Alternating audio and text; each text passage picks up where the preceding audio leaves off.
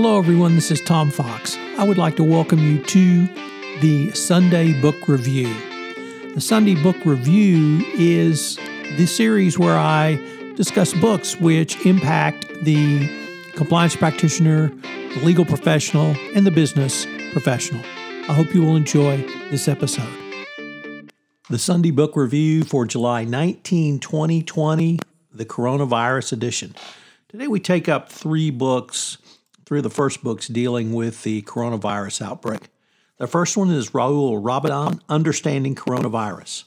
Since the identification of cases of coronavirus in December 2019 in Wuhan, China, there have been significant amount of confusion regarding the origin and spread of the disease, officially named SARS-CoV-2, and the cause of the disease COVID-19.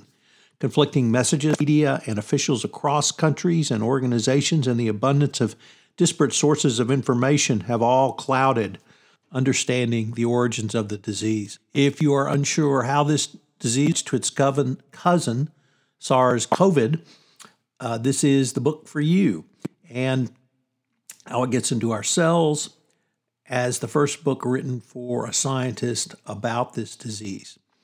The second book up is COVID-19, the pandemic that never should have happened and how to stop the next one, by Deborah McKenzie. In this gripping account, a veteran science journalist lays out the shocking story of how the COVID-19 coronavirus pandemic happened and what we can do to make sure it doesn't happen again. Over the last 30 years of epidemics and pandemics, we have learned nearly every lesson needed to stop this outbreak. We heeded none of them in this crisis, particularly governments in the West. The result is a pandemic on scale not seen in our lifetimes. McKenzie lays out the full story and how and why it happened.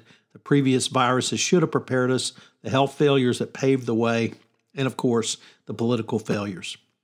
McKenzie has been reporting on emerging diseases for more than 3 decades, and she draws on that experience to explain how COVID-19 went from potentially a man outbreak to a global pandemic. Her compelling story is relates to Epidemiology 101, how viruses spread and how pandemics ends, and the lessons we fail to learn from past crises. She takes us through the arrival and spread of COVID-19, making clear that governments knew the steps they could have taken. She makes a bold, optimistic argument the pandemic finally may galvanize the world to take viruses seriously. Fighting the pandemic and preventing the next one will take political will and action, which unfortunately we don't see right now. No one has brought together our knowledge of coronavirus in a comprehensive and accessible way as McKenzie has in her book. Finally, we end with Richard Horton and his book, The COVID-19 Catastrophe, What's Gone Wrong and How to Stop It from Happening Again. This is the greatest science policy failure in a generation, writes Horton. We knew it was coming. Warnings about the threat of a new pandemic have been made repeatedly since the 1980s. It was clear in January one was coming. In this book, Richard Horton, the editor of the medical journal Lancet, scrutinizes the actions of governments around the world and their failures to take action as the virus spread from its origins in Wuhan to the global pandemic.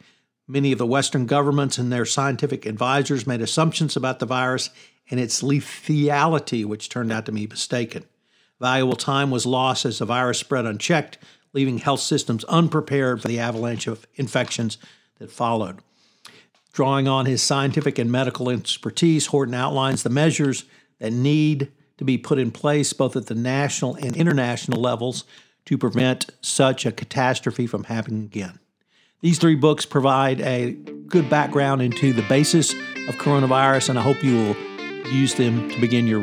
This month on the Compliance Life, I'm featuring Scott Sullivan, the CCICO at Newport Mining. Scott's journey to the CCO chair, it's fascinating. It's got lots of good information for you if you're moving up that way or if you're already sitting in the CCO chair, and take a listen to Scott's ideas about what you can do as a Chief Integrity and Compliance Officer.